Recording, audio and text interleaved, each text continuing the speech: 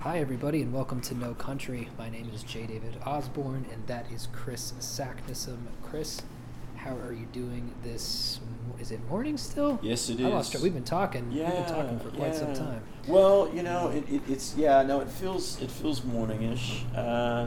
Yeah, pretty good. Yeah. The day is clear after we've had just some crazy thunder and lightning storms here, and a bit of rain, but I have to say the lightning has just been so outrageous.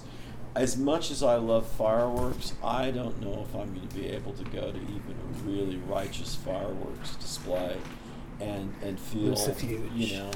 it's Lucifuge. what's been happening is just so over the top. The gods of lightning have been on the case. I mean, it's just radical art direction. Radical. Well, I'm glad that that's clearing up. We're cloudy today.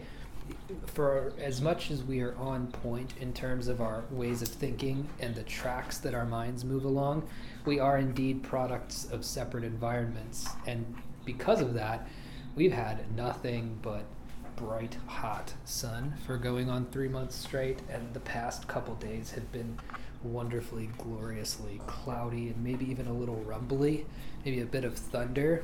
So while you're completely over it, being driven crazy by it, I'm welcoming it with open arms, kind of like someone with a really bad hangover versus somebody who's been dry all July and is going to crack open a beer, right?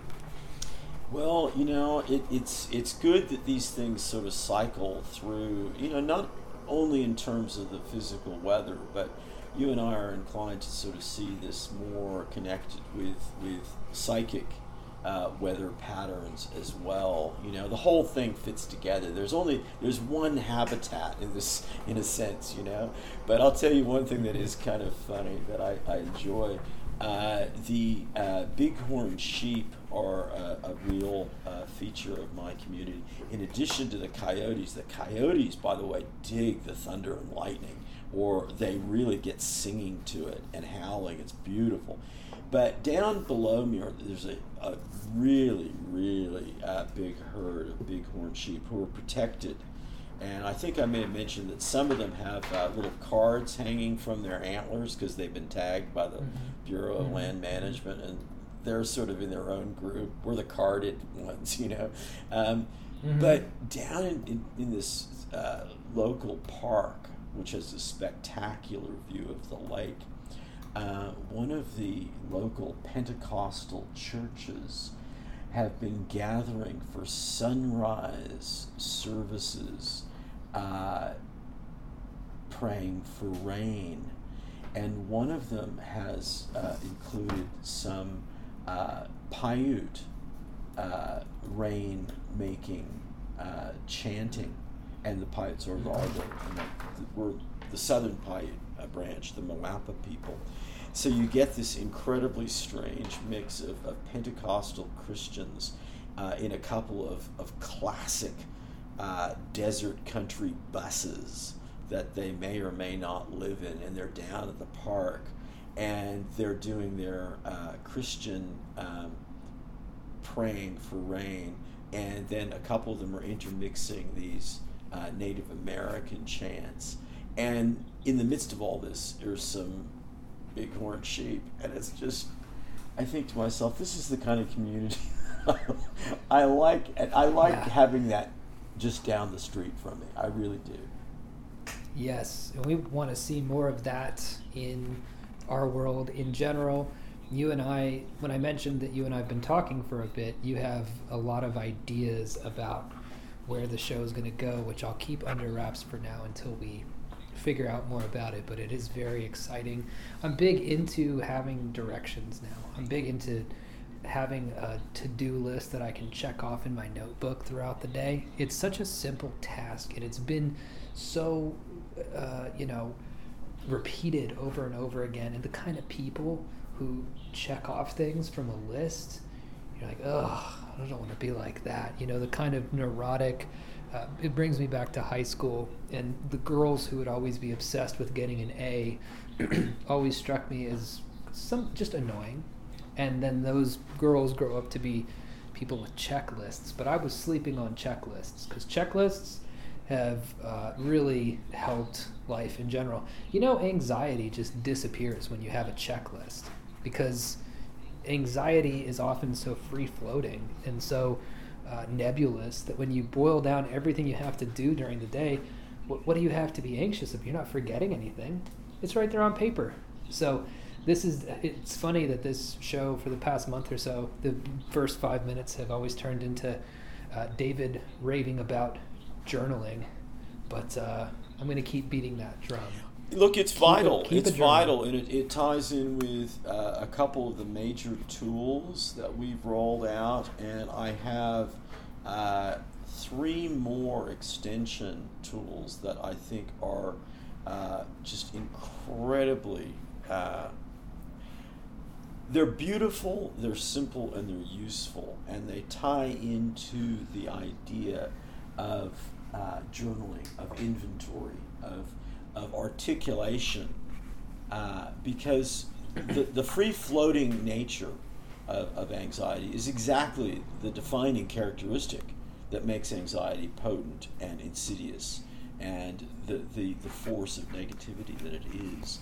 And we can dismantle that, disarming the mist, so to speak.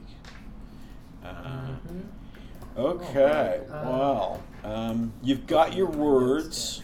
You've got your words for this episode, and I'll launch in with my band name and my aphorism, and then we'll get you working on your imaginative challenge, which is it's good for the journal because it's a visual one. Here's my band name, and nobody get mad at me. This is I think it's a real possibility. If you were an A&R rep for a record label, at least an old school record label, this would make sense. The name of the band is Epic Beaver. Epic Beaver. And they are unashamedly a big girl roller derby band from Grand Rapids, Michigan. If you can imagine, anyone remembers the Go-Go's, Belinda Carlisle, they're like the Go-Go's about 4 or 5 dress sizes up on Crank and Iron City beer. But they're fun, and the name of their first album, their debut release, is You Should Really Get That Looked At, which I think is kind of enjoyable. That's great. So I heard them in my mind. Awesome. A big girl roller derby band from Grand Rapids, Michigan, Epic Beaver. And here's my aphorism, which is in a kind of a different vein than I've gone in the past, but it's important. I think it ties into our interest in language.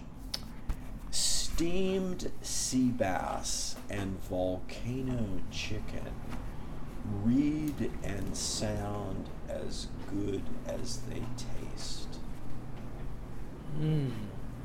Don't you think that's true? I mean, how steamed sea bass and volcano chicken? I mean, that's just fun to say, Yeah, volcano is a cool word to put in front of food. Makes you think there's going to be a lot of melted cheese, which is a big selling point for me. Yeah, or, some sort of indulgence or strangeness or fun, volcanoes, Jesus, they're such powerful things, My sister's been over in Hawaii, and she and I walked across a volcano, which you can't do anymore because the thing erupted, and some of the great parts of the world are all about volcanoes, and volcanoes are so part of sacred mythologies around the world, and I think wherever you see the word, it's just, I feel good about it, Yeah, me too, definitely. There was a program on National Geographic called Welcome to Earth, where Will Smith goes to various locales, exotic locales, and engages in dangerous activities. The first one is really interesting because he goes down into a volcano with a volcano expert to plant a sensor along with his companion, who is a blind man. And so you get the blind man's the haptic, tactile sensations of what he feels as he's walking down into the danger zone of this volcano. You know, it's sputtering, and you see big rocks the size of, I don't know, maybe this Pampers box that I'm looking at, but a rock, right? Kind of, being belched out of this volcano. And it's very tense. It's very well made, and shows you, from a storytelling perspective, how if you have a good enough hook, in this case a volcano that could erupt at any time, that does most of the work for you. Well, think what a great symbol of volcano is. You've got a tit and a vagina in one. I mean, it's magic. It's so intense. And you reclaim beautiful sort of, kind of disruptive, uncomfortable verbs like belch. I mean, if someone sits down next to you on a New York subway and belches, that's not really very appealing. But if a volcano belches, oh wow, and the sulfur sounds, and one of the greatest experience. Yasser is one of many volcanoes in the Vanuatu chain, on the southernmost island of Tanna, which is where I spend that's the hub of the cargo, called the John Frum Cargo Cult people. In Sulphur Bay, this beautiful village below them, and the beach is black volcanic sand, right? But up above is Yasser, the volcano. And to sit, and there are these just absolutely lunar, bizarre plains behind it, ash plains, that are, you really, not surprisingly, that's where the spirits of the dead, live. And you go up there, and of course you see ghosts. I mean, if you're not seeing ghosts, there's something wrong, and you do not need any kava or any sort of psychic substances to see them. But to sit on the rim and to hear this, constant murmuring, deep, incredible low frequency magma earth, sound, and then the counterpoint of the absolute insanity at higher frequency of the cicadas is just like, I mean, there's no way not to go into a deep trance state there, and that sounds cool. And then James Cook stopped there back in the 18th century. He came by the island on a full moon night and saw the plume of smoke out of the water, and you can still go out in the water there and see that, and it's just, I don't know, I think volcanoes they are definite magic for a serious reason, Oh, definitely. Yeah, without a doubt. I definitely want to be able to see one at some point. That'll be on my bucket list. Not sure that Rios will follow me in that little adventure, but that's okay. Some stuff is just for the boys. Well, Mexico calls. I think you've had experience with Mexico, and you guys have, Spanish, in play.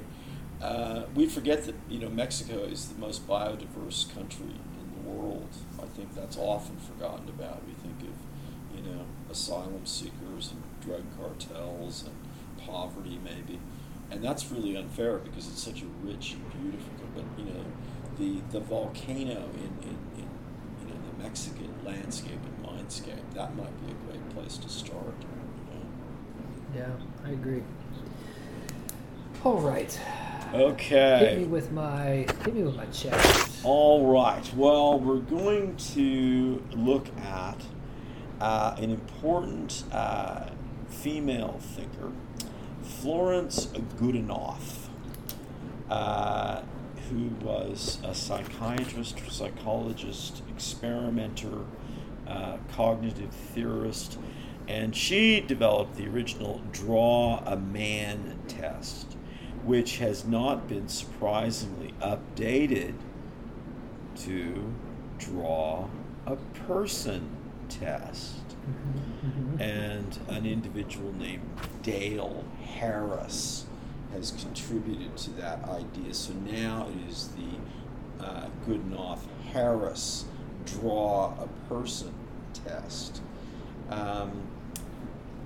And when you share your work, which we'll have to on air, we'll need a description, but this is a visual thing which we will get you to post, like your maze map of time, the spider maze map of time, and that beautiful diagrammatic presentation of OCD, which you sent me, which I think that we've got shared with listeners, because you're a good visualizer, and part of what we're interested in, part of the idea of articulation is language and also visualization, that concept of abstraction. That's a deep, deep human genius.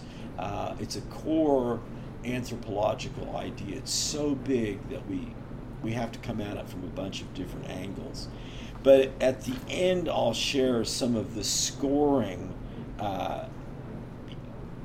categories of how these drawings get analyzed. But I will leave you as a starting point with this thought from the author or creator of this test idea, this diagnostic herself. It is not wise to attempt to use this test with bright children of more than 12 years old. So we're already in violation of the diagnostic protocols and guidelines, because you certainly qualify as bright and more than 12 years old, but we're always breaking the rules a little bit. So we're going to go ahead with the Goodenough draw a person test, and then hear your descriptions of that. And then I've got some notes on how we might interpret that. And if we could find a way to post your results, we might get a little bit more insight into your mind, consciousness, problem-solving approach to the world, which is always what we're looking for in everything. We're looking for more data on the strangeness within, so that we might better understand the strangeness without. While you were talking, I was looking for this person, and I finally just Googled the draw a person test on my phone, because I couldn't figure. The name is literally spelled good enough. Yeah, good enough. Yeah, that's hilarious. Yeah. I was trying a Russian kind of like with a V. Oh, sorry, I should have spelled it out. Yeah. No, that's fine. No, it's fine. I'm pointing it out because it's funny, and I think a pretty fun little metaphor there. That I've tried 4 different little ways, and it's like it's good enough. It's kind of like a weird mix of Florence Nightingale and Pussy Galore, some of the names in James Bond, women. You think how much, like if you had a female psychologist, maternally creating a diagnostic test for children, wouldn't Florence Goodenough be almost unbelievable as a name? It's perfect, It's perfect. It really is. It really is. Well, and I think what might be fun with this is I have about half my page already filled up with doodles and notes. So I'll use the bottom half for my draw a person, and then take a picture of the whole thing. Okay. That might be fun. Okay. And then and along the way you will without question fall into one of the many tiger traps regarding the analysis. Mm-hmm. That's what these tests are insidiously, beautifully all about. It's just the idea of. So my goal is to just draw a person. Yeah, that's it. That's got it. Yeah, okay. Yeah, that's it. Yeah. Okay. The nakedness of that act is the starting point. Yeah. Okay. All right. I like this one. I like its simplicity. That's nice to me.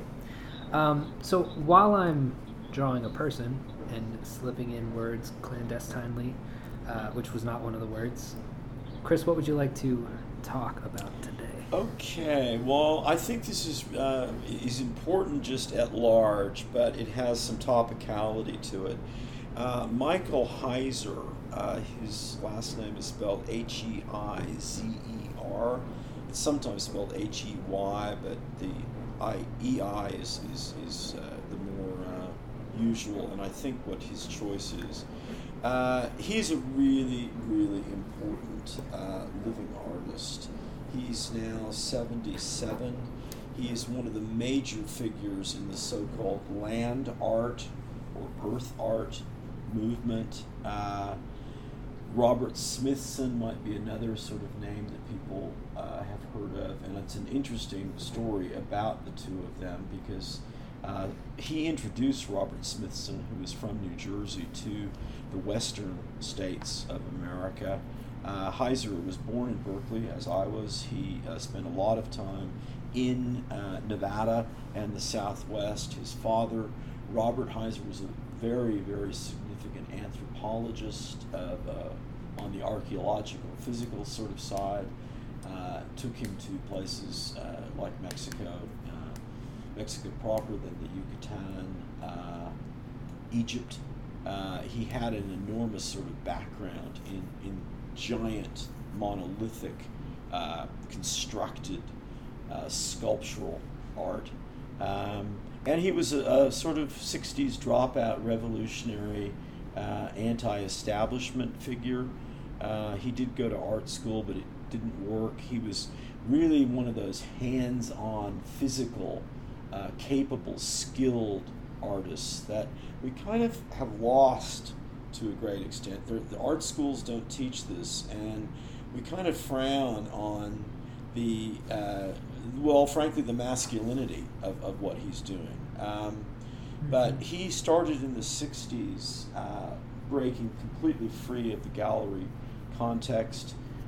He started doing motorcycle drawings in the desert, as in using his motorcycle as the paintbrush, so to speak. So photography was a very important medium for him to capture the work and to display it and to take it back to New York.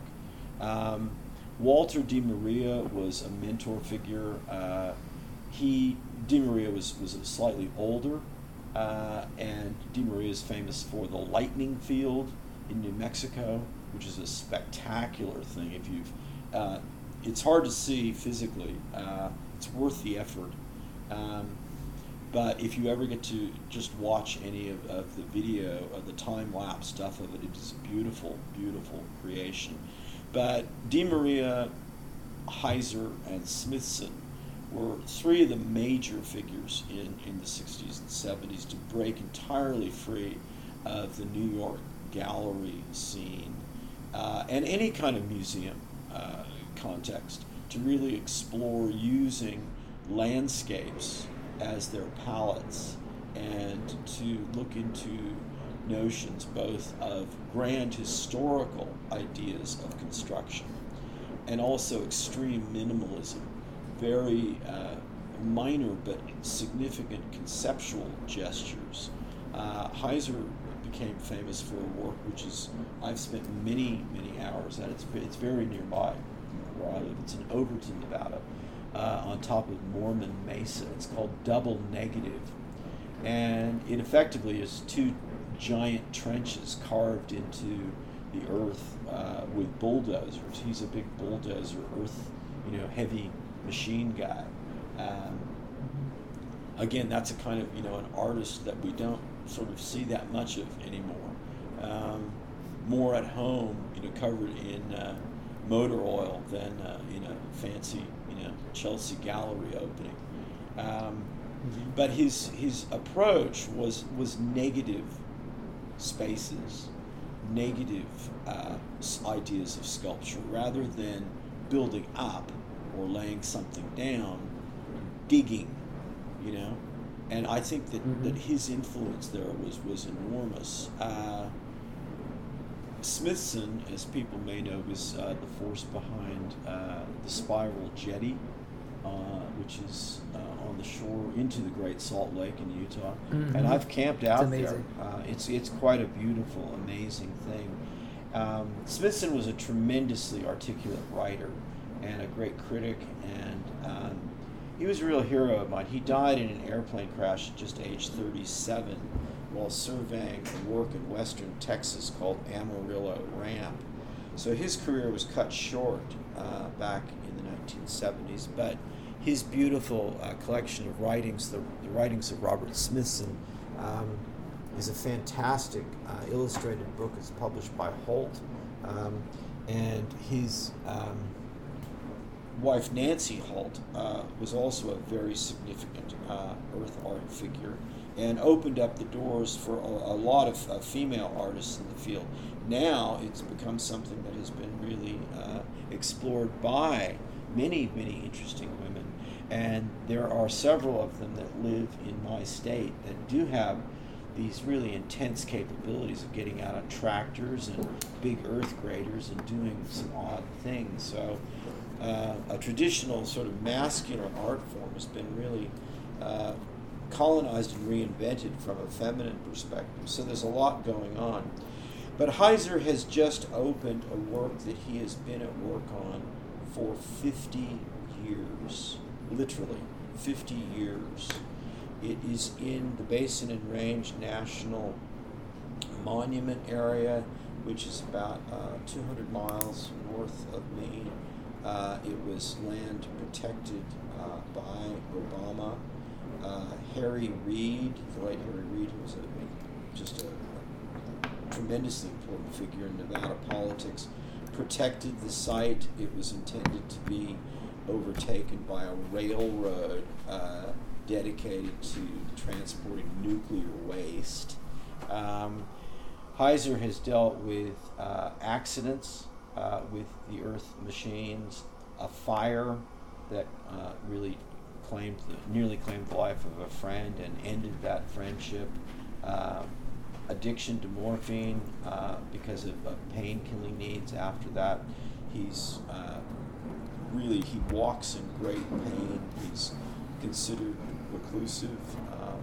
He lives, partly in New York now, but mainly he's been living out on this ranch in a very strange little community in Nevada. And I had a very odd adventure going up to, not to visit him because I didn't want to intrude or try to intrude in any way. He's very jealous of his privacy, but it's a very odd life that he's lived, a total commitment to building what is a genuine city-size work out in the desert. It is remarkable. People should Google on some of the work. There are pictures that are revealed.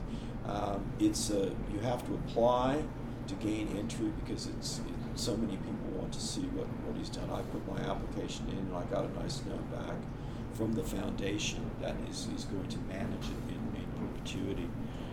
But it has been a monumental work of love, skill, tremendous dedication. It's absolutely bizarre to me that he's managed to get the involvement and support of the people that he has. I think this is one thing that I think that it would be interesting for us to talk about, David, about this notion of collaboration on that scale. When you and I have seen such lack of collaborative loyalty in the writing field. Yes. So that's kind of where I would. There are several points of angles of ways to talk about his work.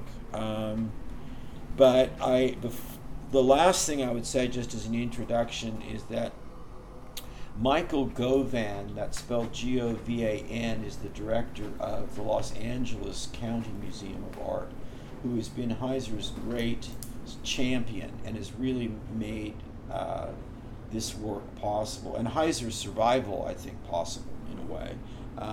There are very few people who are, he's just been so supportive in a deep way of this profoundly talented but very difficult, eccentric, hard to place individual who is been very competitive in the art world.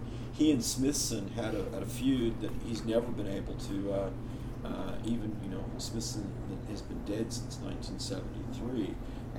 None of Heiser's goodwill has returned in that time. So it's a difficult individual but obviously someone of enormous talent and enormous ambition. I can't think of a work of art that is on a scale that compares. And Dave and I started off the series looking at some of the great outsider artists, reclusive, perhaps crazy visionaries, doing beautiful private cathedrals and secret encyclopedias and theme parks and shrines of their own imagination. Well, Heiser also belongs in that tree. He is represented by some of the great galleries of the world now. He does have a multi-million-dollar foundation. He is an art, world figure.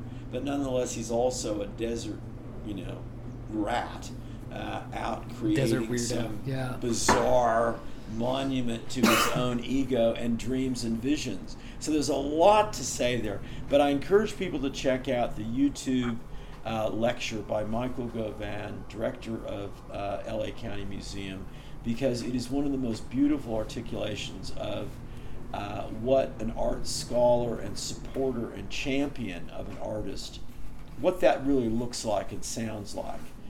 Gauvain is a little bit slick. He's raising funds. He's got he's going to meetings. He's an administrative person, but he's also a very fine art scholar.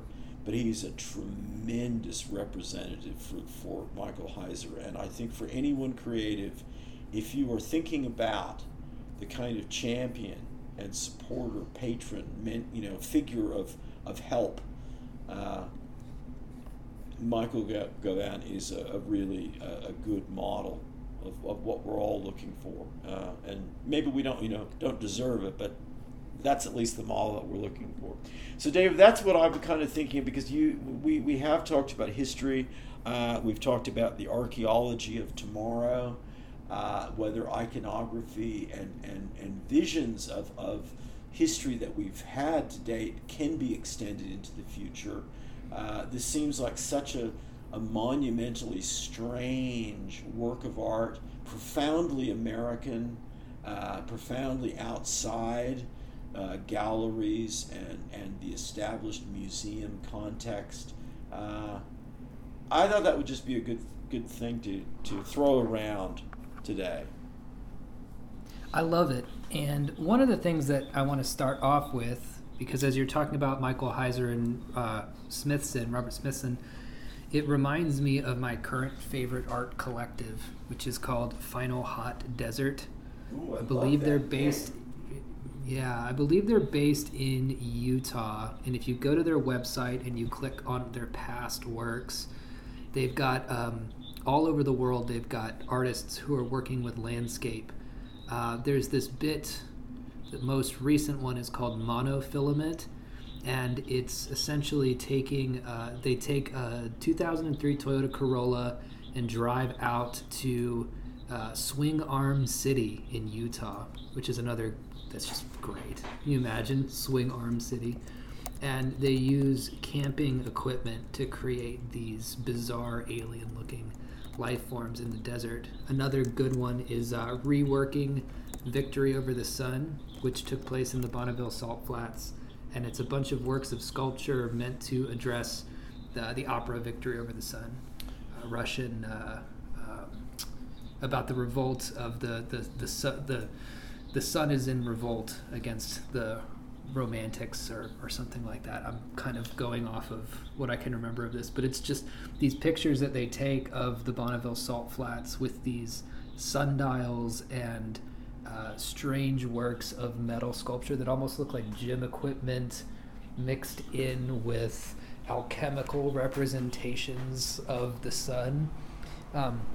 The tradition is definitely alive and well, and I'm sort of fascinated about this working with Area 2 as I begin to saw apart the branches in my backyard and get ready to strip them and stain them and work on my stick chart. I'm beginning to look at things in my backyard like, in fact, I'm a little upset that I haven't gotten to go on it quite yet because my lawn is dead, but I think that there's something cool that I could do with the sticks in a dead yellow Oklahoma yard. Thinking about this kind of stuff is directly linked to the externalization of thought brought on by my notebook and journaling practices, where, I no longer want my work to be solely confined to a page, right? I want it to be in conversation with my environment. And I think that besides being a deeply human thing to do, I think that it's such a statement sort of against this constant scrolling and feed and online life, right? I mean, it's a direct engagement with what's around you, right? I've seen some badass cardinals, some bright red male cardinals lately, and maybe like a birdhouse too, like a cool birdhouse. That's totally where my mind is at right now. I think that is absolutely fantastically well said. Very simple terms, very earthy and earth-moving, like in keeping with topic, but a beautiful extension of the journal idea, the handwriting idea, the physicality idea into the larger world of your backyard. And the entire world should be our backyard if we were alert and thinking like Solomon Islanders.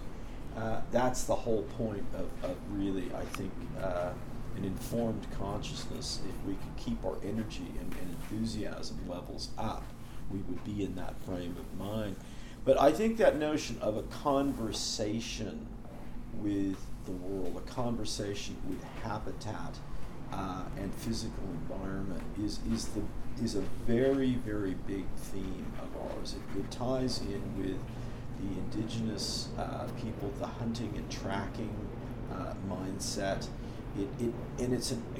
It's an aspect of Heiser's work that I think needs to be fleshed out, because a lot has been said about his notion of negative abstraction, of carving, say, kind of a circumflex figure into the Massacre Dry Lake space, or double negative, which is this, just a giant trench the length of the Empire State Building, which was kind of magical to him.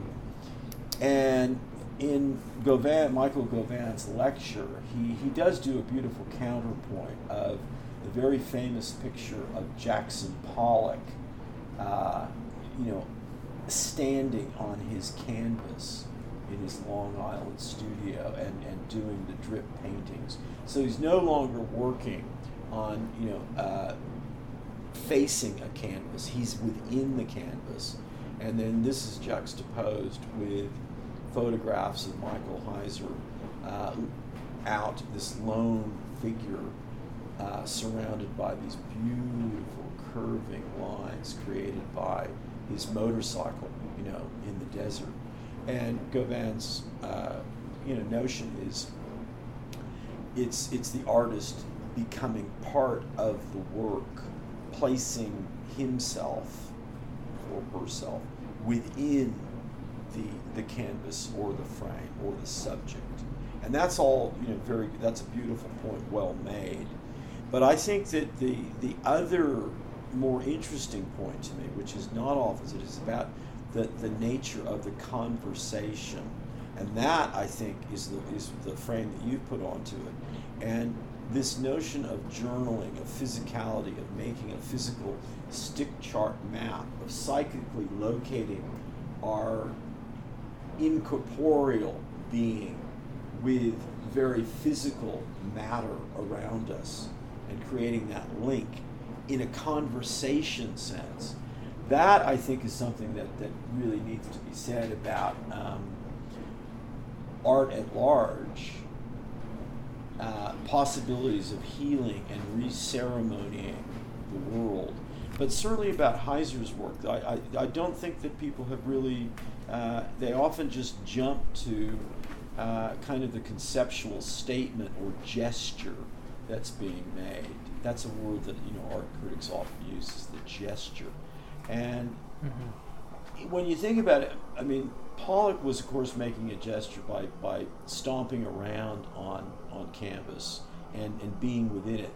But his conversation was still kind of with the New York establishment art world. Whereas Heiser's conversation is Yeah, he is, of course, dealing with the art world, and he's dealing with funding, and through people like Michael Gauvain and this foundation, he's had millions of dollars of corporate sponsorship. He's created a city, so he needed millions of dollars. But nonetheless, there still is that conversation with the actual land, the earth, the air, the weather. There's that physicality of conversation. And I think that's worth exploring of how that, I mean, how do you see that kind of endeavor as inherently of value unto itself as process, independent of some product or, let's say, destination? Absolutely. Okay. That's the mode right there, because for my going on, it's weird to say this, but it's going on 20 years now that I've been writing with an eye towards publishing. And if there's one big bad in my estimation now in terms of art, it's publishing, it's Hollywood. It's these end goals that I see people so wrapped up in, and how they are forced to turn so far inwards. It's like it's not even a snake eating its own tail. It's a man filleting himself, right? It's just like there's no outward interest in interacting with the world in general. It's all about, what can I create out of my own genius that I can, then present and be paid for. And we all like being paid. Don't get me wrong. Being paid is great. But the other bit that you mentioned, particularly about Heiser's relationship with Gauvain, is so important. And I've been trying to move away from this in my own writing. But the idea of authorship, I've been working with 4 other writers, and we get together on Zoom every month. We brainstorm an idea for a short novella. We parse out who's going to write what, and we all do it. And then as the editor, it's kind of my job to put all the pieces together and smooth it out and turn it into something that resembles an actual novel, an actual story. But working with other people, collaboration, you and I do this podcast, the Psychic Defense Manual. I'm working on a novel that's just me right now, and that's fine, because everything needs balance, and black needs white, and yin needs yang, and all that kind of stuff. But largely my focus is no longer on this kind of, because you used an interesting term when you said that Heiser was building this kind of monument to the ego, and that is what it is. And maybe Heiser doesn't know this, but you also point out that there's this whole team around him that is necessary for this thing to get done. And that's what is compelling to me. That's what's compelling about Final Hot Desert. I think it's 3 main guys maybe, but I can't recall their names. No, it's 2 guys, but I can't recall their names. But they're working with, artists all over the world. Their most latest exhibition was with a kind of a sunken trawler in Scotland, I believe, on the coast of Scotland. And this whole idea, this all ties together. Interacting with the environment, being in conversation with an environment, and then also being in conversation with your art through a prism of friends and loved ones. Right. So that your ideas are never, this idea of the workshop is huge in writing, where you get these critiques from snotty grad school students, or teachers who are just kind of failed writers themselves, or aspiring, not to be too nasty about it. But the idea of the workshop, or the idea of the this idea of why are these names slipping me now? I'm thinking of the author who's very Carver, right? Carver and his editor, and the idea of like how much of it was the editor and how much of it was Carver. Gordon Lish. Lish, thank you so much. Yeah, I was going. I could remember the son Atticus Lish, but anyway, the idea of collaboration in writing is always colored by this idea that the writer is books are monuments to the ego. They're something that I created, and I just found that to be, as I went on, I was like, well, that's just not true, right? I'm kind of constantly writing, my own versions of books that I've loved, and I'm taking influence from everywhere. And I'm a very sociable person. I have 2 podcasts, so anybody who's listening, if you can't tell, I really enjoy interacting with other people. And I don't have the urge or the desire to be a kind of figure like a Stephen King, right? This genius who's putting forth all of this work into the world. I would much rather have my art be a constant, interactive, conversational performance with other people, because I think that that's the next stage, the tribal stage of art making. Right. Well, look, I think, certainly the sociology of what Heiser is doing is absolutely important. Just, it's so much a part of the whole art. It's not just the means of the creation, or a precondition of it. And he can be mentioned in the same context of James Turrell, who's still alive, similar sort of age, who is famous for his works dealing with light and the psychology of perception. Another very interesting artist. He's also interviewed by Michael Gauvain. That's also a very good YouTube video. Turrell is involved in he doesn't consider himself a land artist in the Heiser or Smithson category, but he's involved in a major project in Arizona about a huge naked eye observatory in a volcanic crater, which he acquired the rights to. So we're back to it's called the Rodin crater. We're back to volcanoes, but we can also think of Christo, the artist. Who he did do some gimmicky things in the sense of wrapping buildings and doing various things. But for people who may have heard of his most famous work, Running Fence in California, I think that is one of the most beautiful aesthetic things I've ever seen. But as the great documentary, really sort of cataloging the project, shows that the art has a great deal to do with the collaboration within the communities involved and the meetings with people and the getting agreements and approvals and getting that sense of ownership and participation.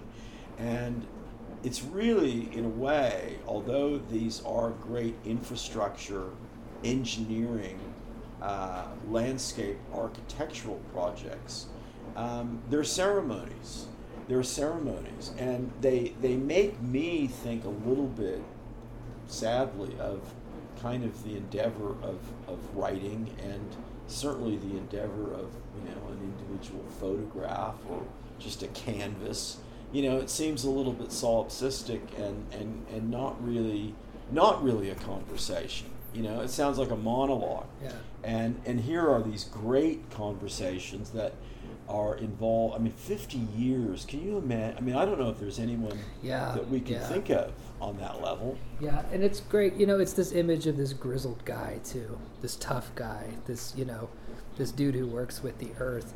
And I think, again, it's all about the balance between those two things. Because in my what I was saying earlier, it's possible that I'm coming off as sounding like that's not also a viable way to make art.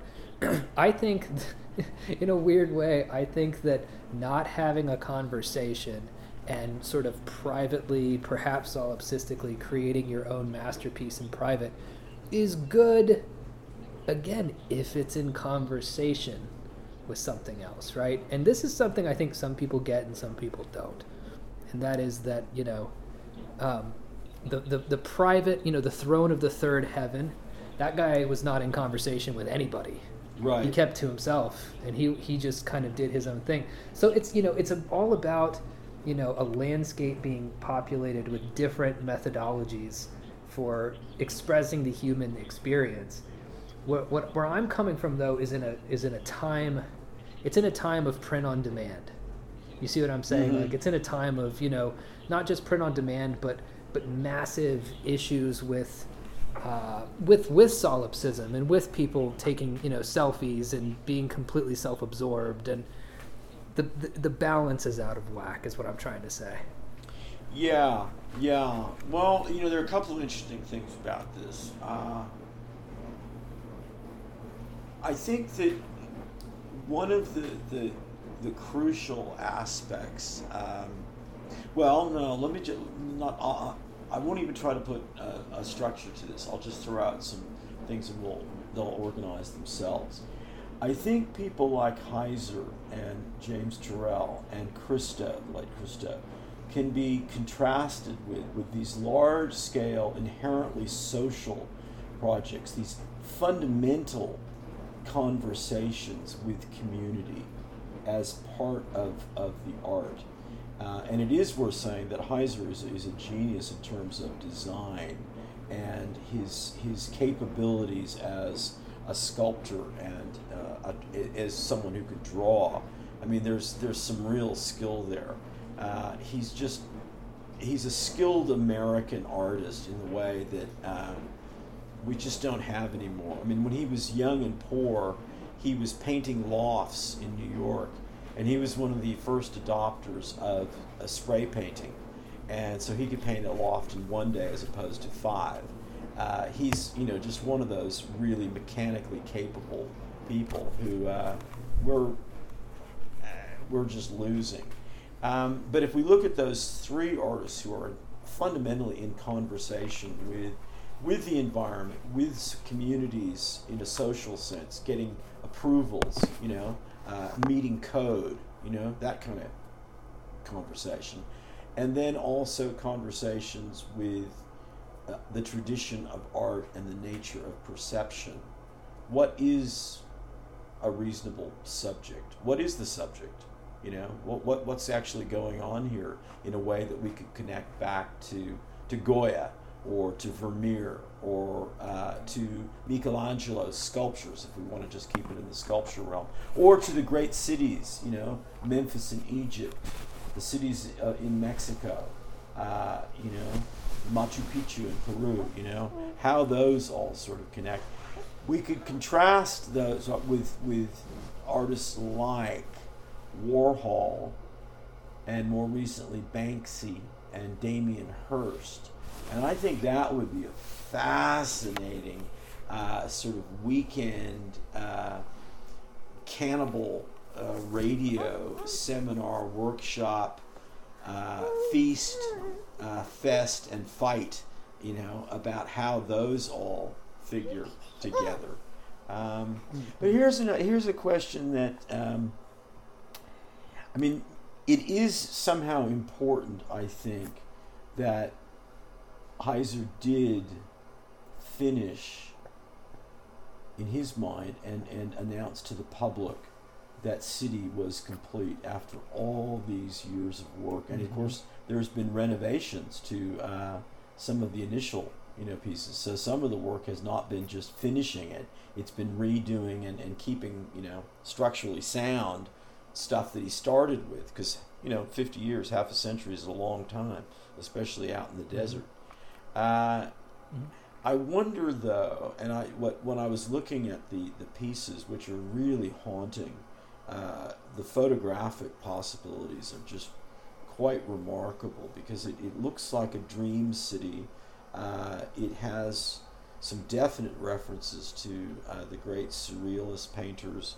It certainly has references to the Aztecs and their sense of architecture, the classical Europeans, the Greeks, and China in many ways. But there is this very personalized sense of abstraction and geometry that is private and hermetic to Heiser. And it kind of isn't a giant version of the Ideal Palace or you know, some of these great outsider works. But I happen to think of J.G. Ballard, you know, his mythologies of sort of ruined, abandoned resorts and runways, desolate, forgotten airport runways that haunt his works. And the story that I particularly like, My Dream of Flying to Wake Island, which is one of his famous sort of very enigmatic stories. There's a beautiful thing which The Guardian has made available. The writer William Boyd reads the story. You can find it for free on YouTube. But it's kind of all about sort of the sense of abandoned cities, which is, again, something that you and I have talked about from various different points of view, because haunted cities are just, that's kind of deep in the modern mythology, from By the Waters of Babylon to all the post-apocalyptic literature and movies, and the Statue of Liberty on the beach and the original Planet of the Apes, and this kind of stuff is deeply part of our thinking, and we groove on it, and yet I don't think we really understand it. And here is now this newly finished, well, we won't say newly created because it has been in progress for half a century, but let's say newly created, abandoned city. What do you think that says about modernity? Not just, Michael Heiser, but that's his vision. What does that say about us? Because I think it's a beautiful emblem of modernity. Well, that's the deserted city as an emblem of modernity, especially one that's out in such a desolate place. It feels interesting because we all have to, for the most part, live in cities. Most human beings at this point do live in cities, and most human beings haven't really had a say in what that city looks like. It's all about what the city government decides, how much money gets allocated to what regions, et cetera, et cetera. But we're all sort of, we have to kind of passively accept what our environment looks like. What's interesting about Heiser is that he decided to create his own and to put influences and creations that are fully him into this idea of designing a city. So it is interesting to kind of take back that agency on the one hand.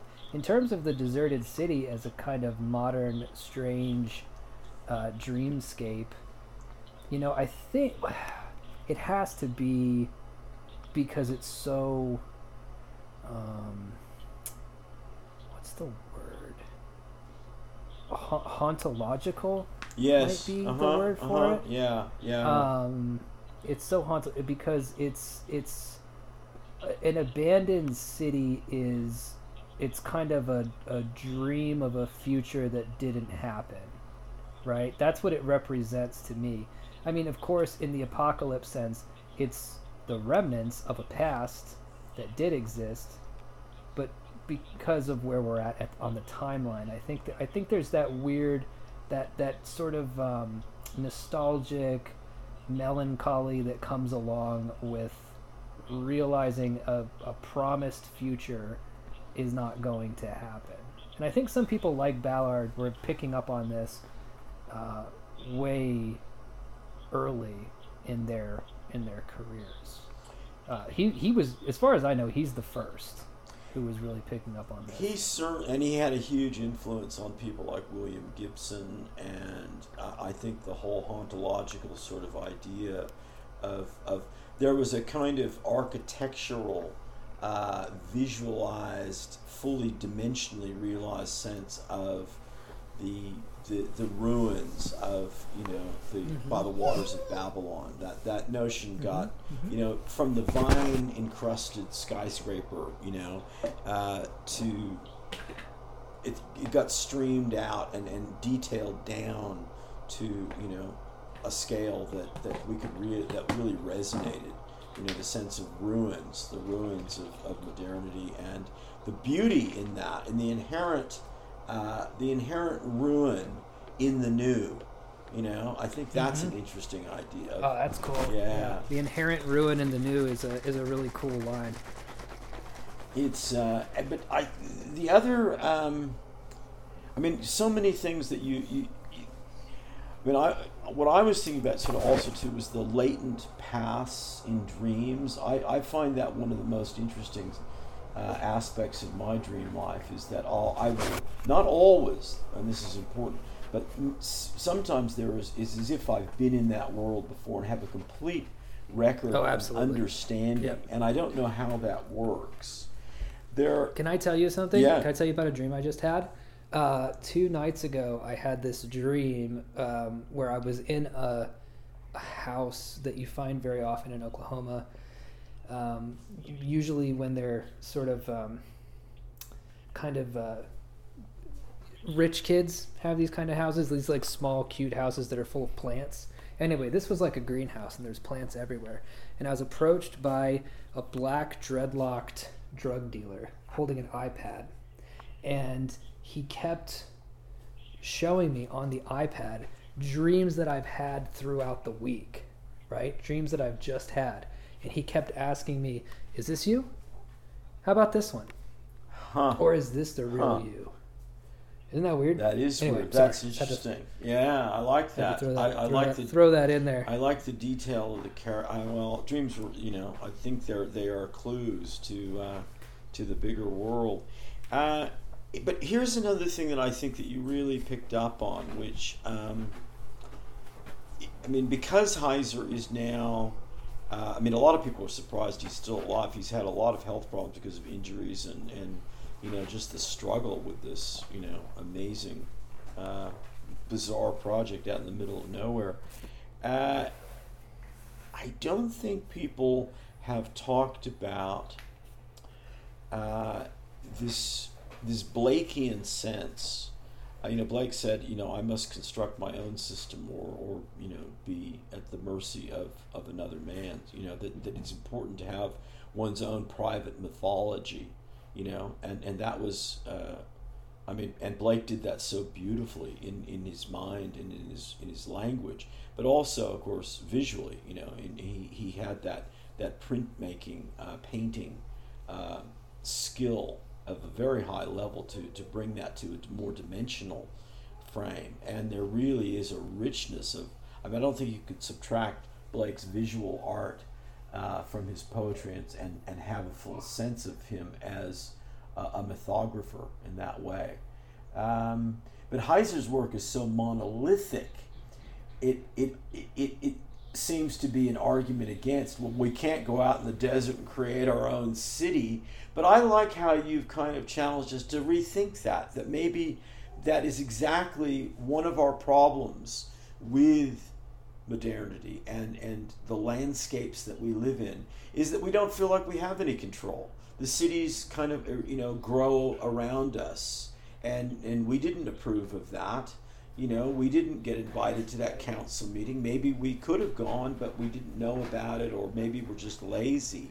And I think that is a very interesting aspect of the modern crisis, of this sense of being disempowered, but not even understanding why we're disempowered. Is it because of a lack of community participation, a lack of being involved in the conversations around us, or is it something fundamentally out of our control? And another interesting touchstone in this regard, which you just reminded me of, is Kafka's beautiful piece on the Great Wall of China. I think that is really worth reviewing in this case, because there we have this great, grand architectural project, which by definition takes decades, generations, and may never be finished. In Kafka's world, it may never be finished, and the emperors may have changed, and there may not even be an emperor. And if the emperor sent a message to a peasant out in the distant countryside, the message may never arrive. And so here we have these giant bureaucratic nightmare of disempowerment and never completed, never being part of it all, and yet Heiser finishes his city. I think that's a really interesting dialectic there. and it's a dialectical combat, you know. Right, right. Because all that it's really missing, as far as I understand it, is its utility as a city, right? So it would require, I mean, I guess maybe running water and people to populate it. But it's a very interesting semi-communitarian idea, the ability to make your own place, your own city, in your own image. And to, you know, I kind of love, like, I don't love that he hurt his body in this way, but I do love the idea that it took from him the same as he was taking from it, and it gave to him the same as he gave to it. There is something, I mean, we're all going to die. Our bodies are going to break down.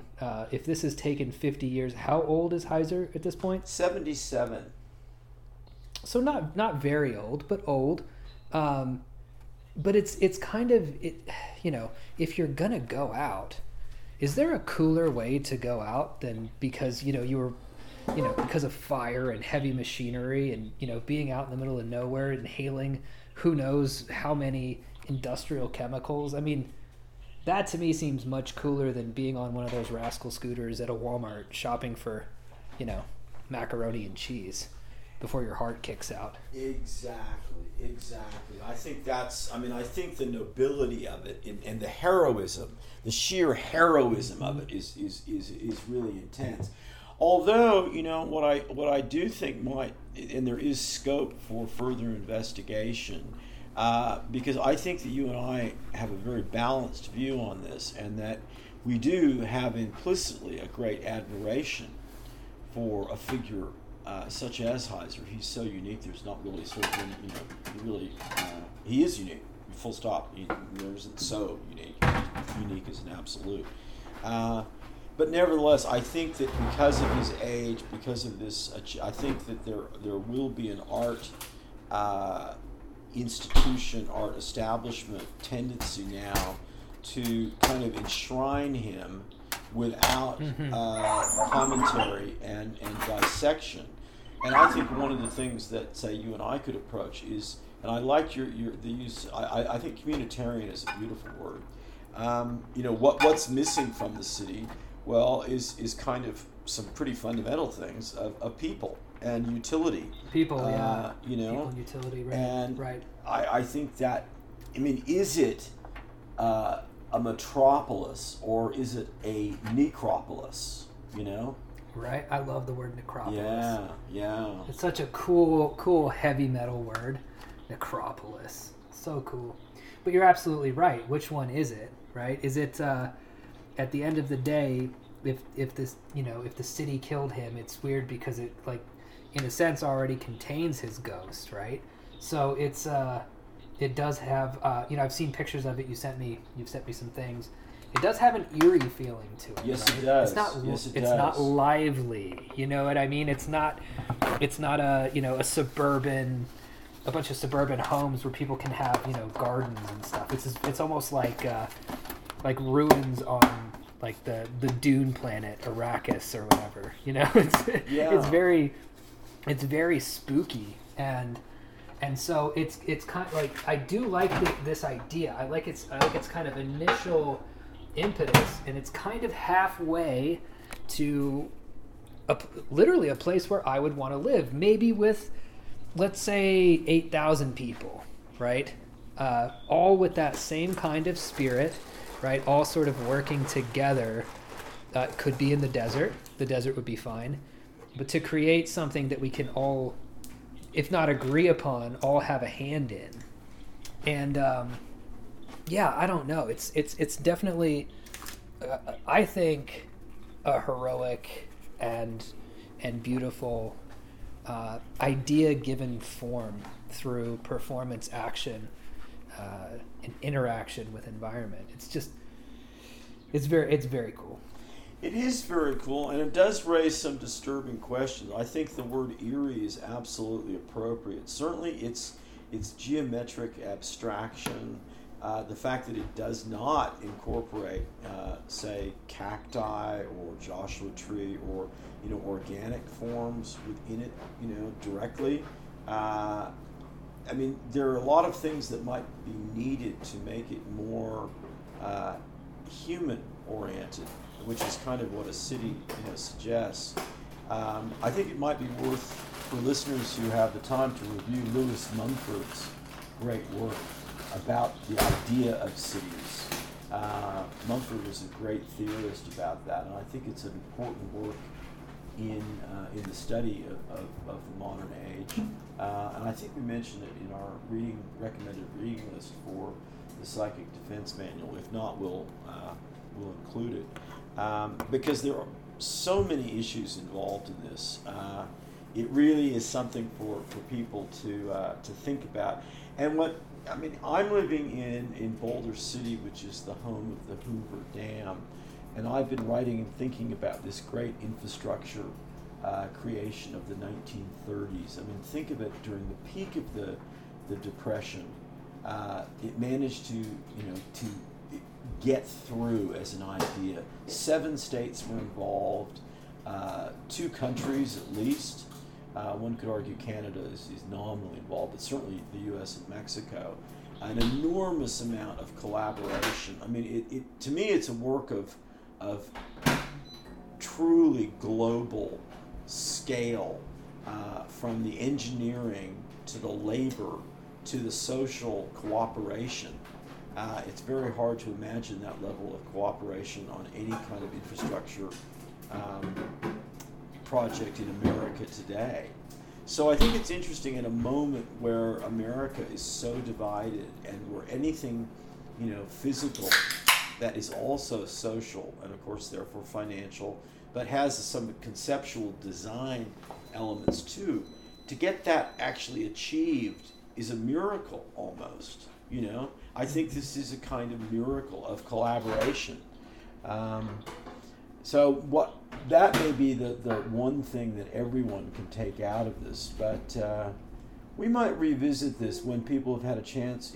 For listeners who have not seen any of the photographs, and this is the way that most of the world will experience this environment. I think there are some interesting problems with that, and also some really cool things about it. There's a sort of hermetic sacredness to it, as well as a grand public gesture. It's both at the same time.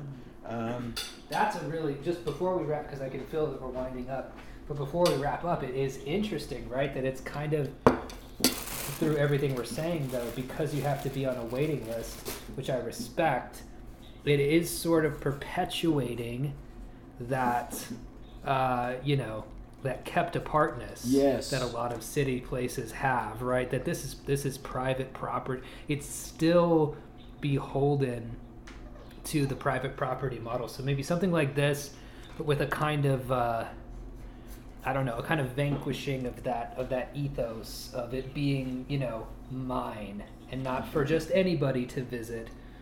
That's very not communitarian of it, right? Exactly. That it's not just open to the public. Exactly. And I think this is something that tricky. Needs to be explored because, in the same sense as we have game reserves, and national parks. And, national park is a kind of the beautiful model of openness and publicness.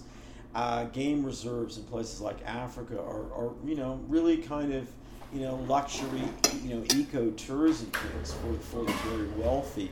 This has a kind of anti-communitarian quality to it at the same time as it's this enormous public conversation with both community and time and land. So there's a very interesting contradiction there that I think I would love to really just wander around that topic. It's complex. It really is. It seems to reinforce some real art world negatives. You could contrast the great public parks, Central Park, Prospect Park, Hyde Park, the Botanical Gardens, that were designed for the public good. And this is not quite on that level. This has some real contradictions in it. And I think those are very, very worth exploring. Absolutely. So more to Yeah. say about it, but it's incredibly cool that it is, I think, finished from a from his personal standpoint of Oh yeah. a job As well a hero's done. journey thing, yeah, right. As a hero's journey, it's awesome that he got it done. And and the questions that it raises are, they don't. Every good thing has questions. You can have questions about it, Right. right? Exactly. So- Exactly. And I think that should be for thinking magical people. I think that should be the measure of the good thing. It's not the simple breakdown. It's the complexity of the labyrinth that erupts around it. And that's Yeah. a good thing. And that's a good thing about relationships. Everything is complex if looked at in the right way, I think. I think so too. All That was great. right. Well, that was a great talk. Good. Yeah, I think we covered some really interesting ground, so to speak, and it will come back. Mr. Heiser is part of a very unique movement that has a lot to say about Americanness. I think James Turrell is someone that we can also look at, and it's worth. He's also connected to Robert Irwin in a sense, and Robert Irwin was the Right. focus of our No Country Book Club, which we'll get back to. I think people might be wondering about that. We need to get back on the case with that. But he's also an installation artist looking at perception and collaboration and one simple way to maybe round this off is a notion of art on a scale and also but of a conceptual nature that really defies the conventional commercial structure of somebody owning it and putting it on their wall or claiming it for themselves. It's not even a question of donating it to a museum. There's no museum that can contain it. It isn't that kind of Right. thing. The nature of the art is different. So how do these people make a living? That's another question. There's so many things going on here, but Yeah. it makes me feel very different about writing and making a painting or taking a photograph. It's not that those things seem small. I think that would be the wrong takeout, but it's not a bad idea to rethink those too. I agree. All right. Well, are you ready to tell us a little bit about your response to the good Sure. enough draw of Yeah. a picture of a person? A person.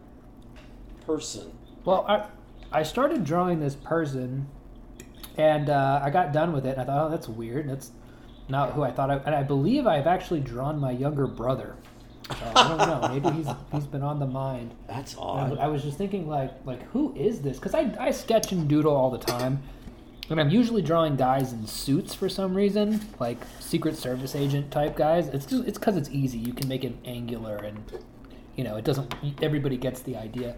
But did you have specific questions, or do you just want me to describe what the drawing looks like? Well, maybe I'll take you through the scoring criteria on this. But I would there's one very interesting thing to start off with is that originally this test was considered part of the movement to define intelligence and to put a framework on a fairly lateral sense of alertness and attention to the world. And I think intelligence testing is something we've got to focus on at some point in the future, Dave, because it's such a fraught history. Stephen Jay Gould is one of many people who have written some interesting things. It's so controversial, particularly in America, where we fear any results of intelligence testing. because it may not be equal. There may be, it's a Right. test. Not everyone. Might be some troublesome results. Yeah. So there's some beautiful things there that we need to explore. But Julian Jaynes, who of course gave us, I think, one of the great titles of all time, The Origins of Consciousness and the Breakdown of the Bicameral Mind. I want to write a Harry Partch invented, harvested instrument chamber music piece with that as a title. That'd be cool. Yeah, I like that. Kind of an outsider music junkyard dog kind of gamelan piece of disassembled thinking. But he made the case for it being related to investigations and diagnoses of schizophrenia and mental illness. And in that sense, it's related to the Zondi test. I love that. Yeah, we've talked about that one. Yeah. That's just so wonderful. For listeners, we won't go into that now, but it's another one of these insidious visual diagnostic tests, a lot less innocent than the Rorschach test, which... Serial killers, right? Yeah, well, it just shows so much more about the mind, the mindset of these experimental psychologists than it does about the prospective patients. Yeah. But the relationship between measuring or quantifying or just giving some definition to the notions of intelligence and how those always seem to steer towards either character defect in a kind of moral sense or mental illness in the sense of schizophrenia or narcissism or something of that kind. That's a fascinating comment on the notion of cognition and some of the problems we face in talking about human consciousness, because we always have a very murky swampland to navigate from the get-go. But here are some of the categories that that Goodenough herself put forward.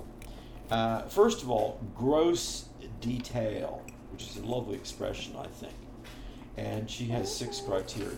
Head present, legs present, arms present, trunk present, the length of trunk greater than the breadth, shoulders are indicated, abrupt broadening of trunk below neck, okay? Then attachments, attachments, both arms and legs, neck. Is the neck present? Is the outline of the neck continuous with that of the head, trunk, or both? Head detail, or we have eyes, nose, mouth, nostril. What about hair? No mention of skin color there, interestingly enough. But then we have clothing. And we have is clothing present? Do we have articles of specific clothing, as in hat or trousers, shirt? Is it free from transparencies? Are the articles of clothing clear? Is this a costume in a sense of a symbolic representation of clothing, or is there less, are the stakes a little bit lower? We've got hand details, which goes to the great cartoonist question of fingers, present. How many fingers? The hand, articulation. Is the thumb, opposed to the other fingers?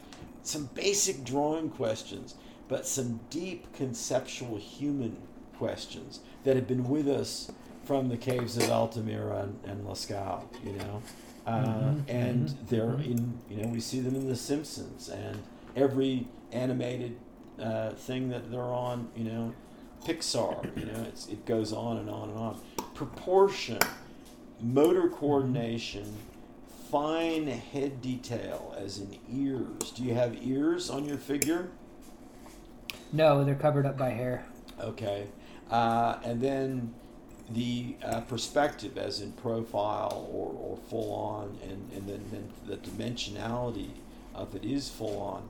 And then there's this elaborate table of scores that supposedly equate to mental age equivalence. But then recall, though, that the proviso of not giving this test to bright children of more than 12, because they may have had some drawing experience by then, and the test will have been contaminated by that experience. But also, I didn't read this one, and you'll note a key word that is no longer allowed. In finding the IQ of retarded children who are more than 13 years old, the chronological age should be treated as 13 only, and the recorded as or below. I just have someone at my door for a moment. Let me just take a break and just check that out if I could. Okay, sounds good. Hang on. Yep. Hey, Buzz. What? Want this? No. Okay. Did you want more spaghetti? Which one would you like? Would you like more spaghetti? Would you like some turkey? Would you like some bites? Here, have a bite of turkey. No? No more? You're getting frustrated. I'm not sure what it is that you want, though, son. You're getting frustrated with me. What's the matter? Here, let's go through the options here. Do you want this? No, you don't want that. Do you want... Let's just try Cheerios. We'll see if that's what it is. Do you want more of these? Ah, it was Cheerios. It's always Cheerios. Dang. Interesting. Oh, I'm sorry about that. Yeah. It's all right. We can maybe edit that out. It's life on the mountain. Okay. Well, I think that I think we want to see what you did there, but it's interesting that it makes perfect sense in a way to think about a drawing being some measure of something. I'm not sure IQ would be what I would take away from that, but I think that it is possible to derive some psychological insights from a child's drawing. But I wonder, how you'll think of this, as Gus grows up. And I'd also call attention for readers to the fabulous book by Betty Edwards of Drawing on the Right-Hand Side of the Brain, which I think is a phenomenal, it's a perennial classic for visual arts-oriented people, but it's something that I drew a lot of inspiration from for my textbook, A Guide to Creative Writing in the Imagination, because I want my book, although it's directed at writing, I want it to speak to larger cognitive capabilities, which drawing on the right-hand side of the brain does. It moves beyond the drawing aspect to speak to how our minds work, how we formulate notions of space and perspective, and some of these really deep questions that we think they're art questions, but they're really deep conceptual philosophical questions that we're all engaged with all the time. No one can tell me that perspective is an artistic issue. Perspective is a moment-to-moment issue. Close your eyes and try to deal with your environment, and you have relearned the importance of perspective, I could actually, next episode, I could talk about that a lot. I'm reading a book right now by Hito Steyerl, German philosopher, called The Wretched of the Screen. And it's about the evolution of imagery to where we are now. It's mostly about what she calls the poor image, which is what we see replicated in things like memes and on the internet. There might be something interesting in there. I'm only through the first 2 essays so far. But there might be some interesting stuff in there on perspective that I could do a report back on. Well, I've just gotten some of your visual creation, and I think you've got to make this available to listeners, because it is absolutely so interesting to combine any of your visuals in opposition or in tandem with your language. It gives a whole other perspective, and I don't know if I'm, and this is an example of how everything that's really worth talking about is neither good nor bad, but both. I don't know if I'm incredibly all the more excited or all the more concerned about you. You like that? I think. Yeah, it's got my doodle. It's got some doodles on there too. Oh, it's fantastic. What's that sort of bizarre salt shaker kind of thing? What's going? It's just a salt shaker that was sitting there while we were talking. See, that's a beautiful. You have turned something that this is for people just listening. It's a classic like diner salt or pepper shaker. Very simple, but unmistakable. Oddly presented at the same size as a human figure that's been talked about. Yeah. So that in itself is wonderful. But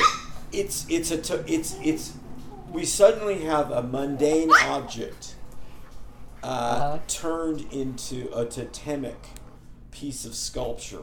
And that in itself is one of the great movements of modernity. We see that in Marcel Duchamp, and we see that in so many, literal artists. But in many ways, I think that fetishizing or making totemic the mundane, ordinary, is so central to understanding what the weirdness of the modern mindset is. That's beautiful. It's become a piece in a game, like a chess piece. Lovely. Right. Yeah, I didn't even think about it like that, but I like that interpretation. That's good. Because it's putting it next to a human form is kind of strange. Like, it's not a guy standing next to a salt shaker. Well, he is standing next to a salt shaker. It's just kind of an enormous salt shaker. Yeah. Oh no, I think it really just needs to be presented on its own, and then let people interpret it and make of it what they will, because it raises a lot of questions. So, good Lord, oh my. Well, I will get very quickly through the tool this time, because this has been a good extended episode. I apologize for that little break at my point, but it was a house painter. I'm not going to roll out one of the big tools that I mentioned, because I think we've had such a meaty episode that I'm going to save it to next, because it's almost, it's just, there are three that are related that need some real dissection and going over, and you're going to have a lot of feedback in the moment about them. We're going to kind of construct them and put them to use in a sort of performance experimental art piece. That's my idea for how we roll those out. So I'll leave people with this one. And I had in my mind something that we've all probably come across. It's a little meme about, if the world were only 100 people, this is what it would look like. I think people are familiar with what I'm thinking about. And we reference it in the Psychic Defense Manual. How, when you come across this the first time, it seems very insightful and gives you a new way of looking at the world. But I would suggest that if you think about it for a little bit, and not very long, it starts to completely fall apart as something that can really tell us anything about human culture. It's the idea of a microcosm in very explicit terms, but I think it's it's very problematic of what it purports to reveal. It's been created with very rhetorical goals in mind, and I think that the intelligent people will see through that if they give it a little bit of time. But I was thinking about that, and so here's my thought experiment. Okay, and I think this is a good tool. So I think this is a little bit more open-ended. I don't think it has a rhetorical intent on my part, and I think it can be explored as people will give it the time. But the proposition is you are one of 13 people. 13 is my new obsessive lucky number. You are one of 13 people who wake up from suspended animation on a space station. Okay, that's a premise that we've seen in movies. We can relate to that. There are no instructions other than technical details about maintaining the vessel. No social clues or guidelines about the passengers. All that you were provided in terms of information is that you were selected. Okay? You have been selected. You personally have been chosen because you're emblematic. You algebraically and algorithmically represent other people, therefore, other groups of people. Only you're told nothing about these groups, these frames, these social criteria. You probably have questions. Many. Think about the order of those questions. Order is a very peculiar and complex notion that lies at the very heart of humanity and human culture. Okay, that's my thought experiment tool. And I think it's very handy. I think it breaks through some of the current identitarian obsessions. It looks at algorithms and the concept of being emblematic as opposed to just representative or symbolic. Those three words need to be looked at very carefully. They're not the same. They're not the same. Emblematic is more associated with representative than symbolic. It's definitely not. Symbolic is definitely not the fair synonym. But I think that's an interesting exercise to look at. Just accept the premise. You're one of 13 people. You wake up on a space station. You're given no information about the social, cultural objectives, goals, anything other than the fact that you're there for a reason, and it's up to you to sort of think about that reason. But to formulate your questions and to think about the order. David talked earlier about our ongoing theme is the notion of journaling and checklists and inventory. These are ancient ideas that are around for a reason, Taking stock is that's what an inventory is, that's what a checklist is. And to keep that kind of tool vivid, active, and not calcified is one of our goals. Excellent. Okay. Yeah, I like that. All right. And my tip is really, really simple, but it's something that has come to my mind a lot, and it's something I work on a lot. I had a lot of intentional exposure over the years, but certainly when I was around David's age, to extreme wilderness survival. Gus is perfectly on time. And, some of the training that is offered there, is through people like Navy SEALs and through mercenaries and through hardcore triathlete training people, or, there's a kind of a gung-ho and sometimes a very macho sort of approach to that. But all of the people who do that really well have another layer to them. And they will always say that the most important element of survival of extreme situations, survival in the wild, and this applies to our moment-to-moment life, is the psychological aspect of dealing with ourselves. That is the big crisis. And I think there is a lot to be said for open water swimming.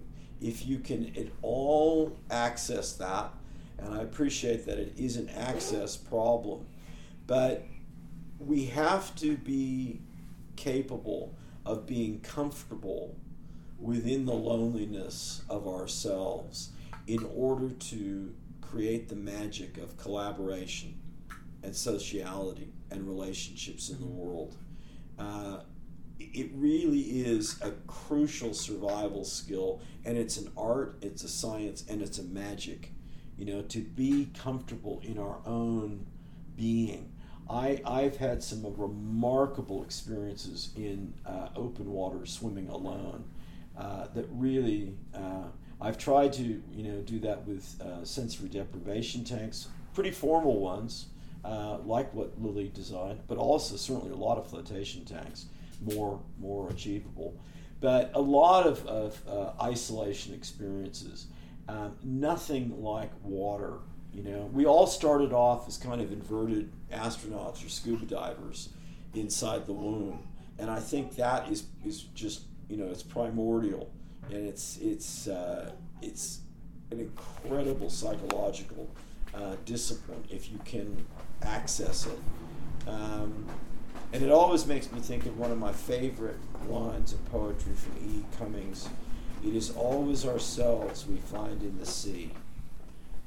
I think that, oh wow, it's so true. And all of the mechanisms of learning and growth and the self-help movement, I think all of these things are so strange because they so often skirt the issue of dealing with the psychic experience of ourselves and being comfortable with that, Right. Right. This is all very interesting and pertinent to something I've been going through this week, where I have been looking at the self again in terms of this OCD, and I constructed that little written mental model of what's going on with it, and that was very helpful to eventually completely stop doing it, which I have. The impetus for that being that I began to notice Gus mimicking my behavioral patterns, my OCD behavioral patterns, which is it's just a pure learning thing. He just sees me doing it, so he's doing it too, and I think, oh God, this needs to stop. So that kind of full stop, it felt like quitting cigarettes, to be honest with you. It had the same kind of anguish that's associated with nicotine deprivation. Nicotine withdrawal, I should say. And what I really learned from the whole thing, which I thought was really interesting, is that OCD is largely a bodily process, the body's interest in repetition gone haywire, and give it like a self-mythologizing bodily process. It's very interesting. That's a nice phrase. That's a lovely phrase. Thanks. Yeah. But again, it's like understanding the self. That's not a pretty thing to say, that I'm a, my meat machine likes to repeat itself and it self-mythologizes. You won't see that, I don't think, in a self-help book. A lot of that would be concerned with, getting in touch with your inner child. Who hurt you as a child to give you this mental illness? And I'm beginning to be of a mind, without fully dismissing psychology as a complete practice, that it might just be as simple as, if you don't want to be OCD anymore, you just probably shouldn't do the things, right? Don't know if that holds for. I'm not ready to say that holds for things like depression and anxiety quite yet, but it might be a puzzle piece to the whole thing for anybody listening. It's one of those issues, and I'm sorry this is a tangent, but it's just got me thinking.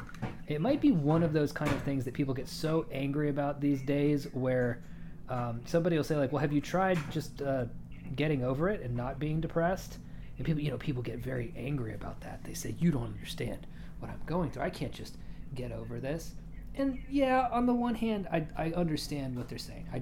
There's a difference between being depressed and being sad. However, on the contrary, it might be a hard to swallow piece of the puzzle, to mix metaphors, that perhaps maybe you do just have to get over it.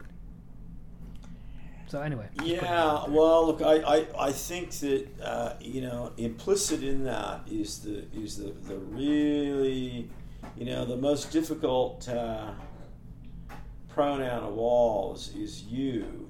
That sense of how we define that. It's and I think this gets to a big part of the direction I'm taking with what I'm calling the memory book, which is really about some of these larger issues, because I think that we've sort of ghettoized the notion of memory in the very strange, misty world of the mind, which we're not even sure, any idea what is that the brain? No, it's different.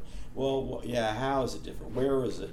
But we're always going looking for ourselves, and what are we going looking with? It's back to our notion of the woozle hunt, Winnie the Pooh and Piglet woozle hunting, and really, of course, they're hunting themselves. And it's a very, very interesting paradox about the you.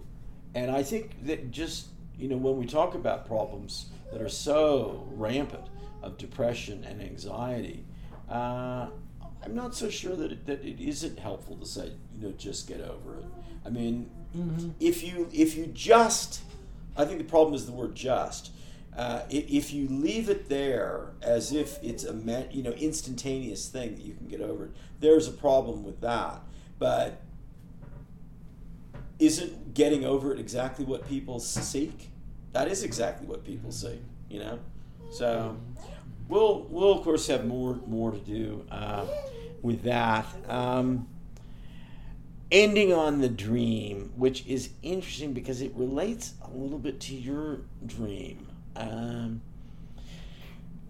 The prominent figure in mine was a Latino dude who was a drug dealer and kind of a neighborhood baddie.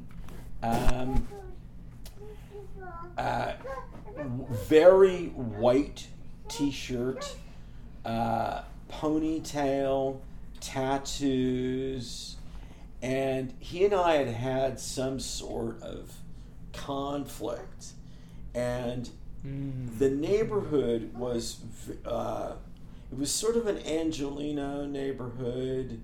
There was a kind of what might have been a motel swimming pool that was abandoned, sort of those cinder block walls that are always near, second-rate liquor stores, and like some of them are too high for the old guys to sit on, and people end up sort of leaning against them, and a couple of cars that had been abandoned on the street, and then a kind of a nice sort of neighborhood sort of feeling, but. As I was walking past, I see this guy again in a backyard, and he's dancing with this female, and I don't know if it's his sister or it seems a little bit not sort of romantic or sexual, but there's some sort of family thing going on, and my instant sense walking past is, actually, this dude may not be such an asshole as I thought. I mean, he's obviously, people like him. He's sure. This is kind of maybe, and just as I'm thinking that though, I'm wearing these cargo shorts. They're really like these super tactical, minis, zipper pocket sort of mercenary shorts. I've got a few pairs like this. Uh-huh. And he looks over the shoulder of this gal that he's dancing with, and he points to me and he says, "Be careful of that guy. He's got sweaty knees." And that was almost going to be my band name, Sweaty Knees. Yeah. I mean, I don't even know if it's possible to have sweaty. I mean, I suppose it is if you're pouring new sweat and really hot, or you're in a steam bath or something. But so yeah, but it's not the first place that the sweat, yeah, so emerges from. It was this. I mean, the takeout is this strange composited neighborhood of incredible detail that is nonetheless not in any one element familiar to me. This figure who has a kind of, at first, a sinister sort of gangster sort of element, which I then revisit as being maybe not fair to him. And then, on another sort of level exposure, he kind of calls me out in this sort of other level of, well, I'm not to be trusted because I've got sweaty knees.